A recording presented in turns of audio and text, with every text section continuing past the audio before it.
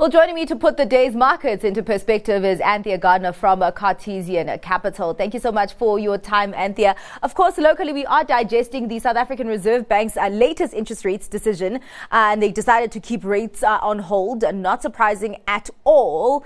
But were you surprised by all the MPC members actually deciding to keep rates on hold at this meeting? Or not? Hi, Zanati.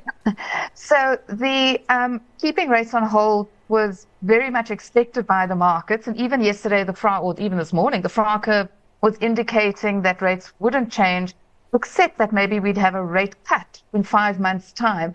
I, on the other hand, was a bit surprised. The Reserve Bank, the MPC, have been so hawkish of late. You'd think that a 5.9% CPI headline number would give them reason to increase rates without too much backlash, right? Yeah. Because their target is 4.5. And I think what's interesting is that the Reserve Bank, the way they do it, right? So they target headline inflation, but they look at core inflation to see where it's going. Yeah. And the governor definitely said that. He said it's about the trajectory. It's about looking through the shocks. And so they are still predicting that we'll come into the 4.5% range within the year, I think it was. So I can see why they kept it on hold, and Merry Christmas, South Africa. Yeah, of course. I mean, a sigh of relief, but I mean, maybe not too much relief because monetary policy still is in restrictive territory. So we'll see what the trajectory looks like next year. Let's go into company news. Mr. Price came out with its interim results today, seeing that it was the same trend as TFG, great top line growth. But then as you went down to the bottom line, you saw some of that growth disappearing. So saying that their bottom line, they're shrinking. What was interesting is that without Studio 88, just talking about that revenue would have grown just 3.5%. So really emphasizing that that is a good acquisition. The markets also did react quite positively to it. So just frame that for us, that performance and also the market reaction. So certainly revenue accretive, but maybe not as earnings accretive as you would think, right? So revenue grew by 26%, but HEPS was down 9%. In fact, both HEPS and diluted HEPS was down over 9%. And so without Studio 88, it would have been an absolute disaster. And I'm intrigued to see the market pushing the share price so high. But I think it's about expectation. So what was the market expecting? Because there's really not a lot of good news in the story, is there? Yeah. You saw cash sales grow by quite a phenomenal 88%, and then credit sales only 3%. And I think this is a good move, actually, by Mr. Price. I think they understand that the consumer's under pressure and they don't really want to take the credit risk as well as fashion or stock risk. Yeah. So maybe that's what the market's seeing and really liking. You know, they still have plans to grow as well.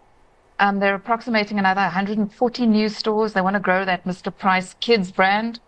So maybe I think maybe the market's looking through this horrible HEPS number. All right. And of course, just looking at Studio 88, of course, they do say that earnings there tend to be weighted towards the second half. So we'll see what their full year results look like in a few months' time. Let's go into another retailer, food this time, Spar. It released its annual trading statement saying that it got a 1.4 billion rand hit to operating profit, and in turn they expect headline earnings per share to about halve. Investors did react with selling on that front. Just talk to us about the headwinds and the impact on the balance sheet.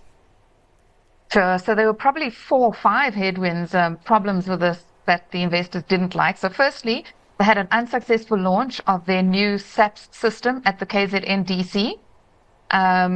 Then they had impairments of 120 million rand in the Irish business regarding their on-site meat processing. The sale of Poland, also they had to write down goodwill of goodwill and assets amounting to 440 million rand.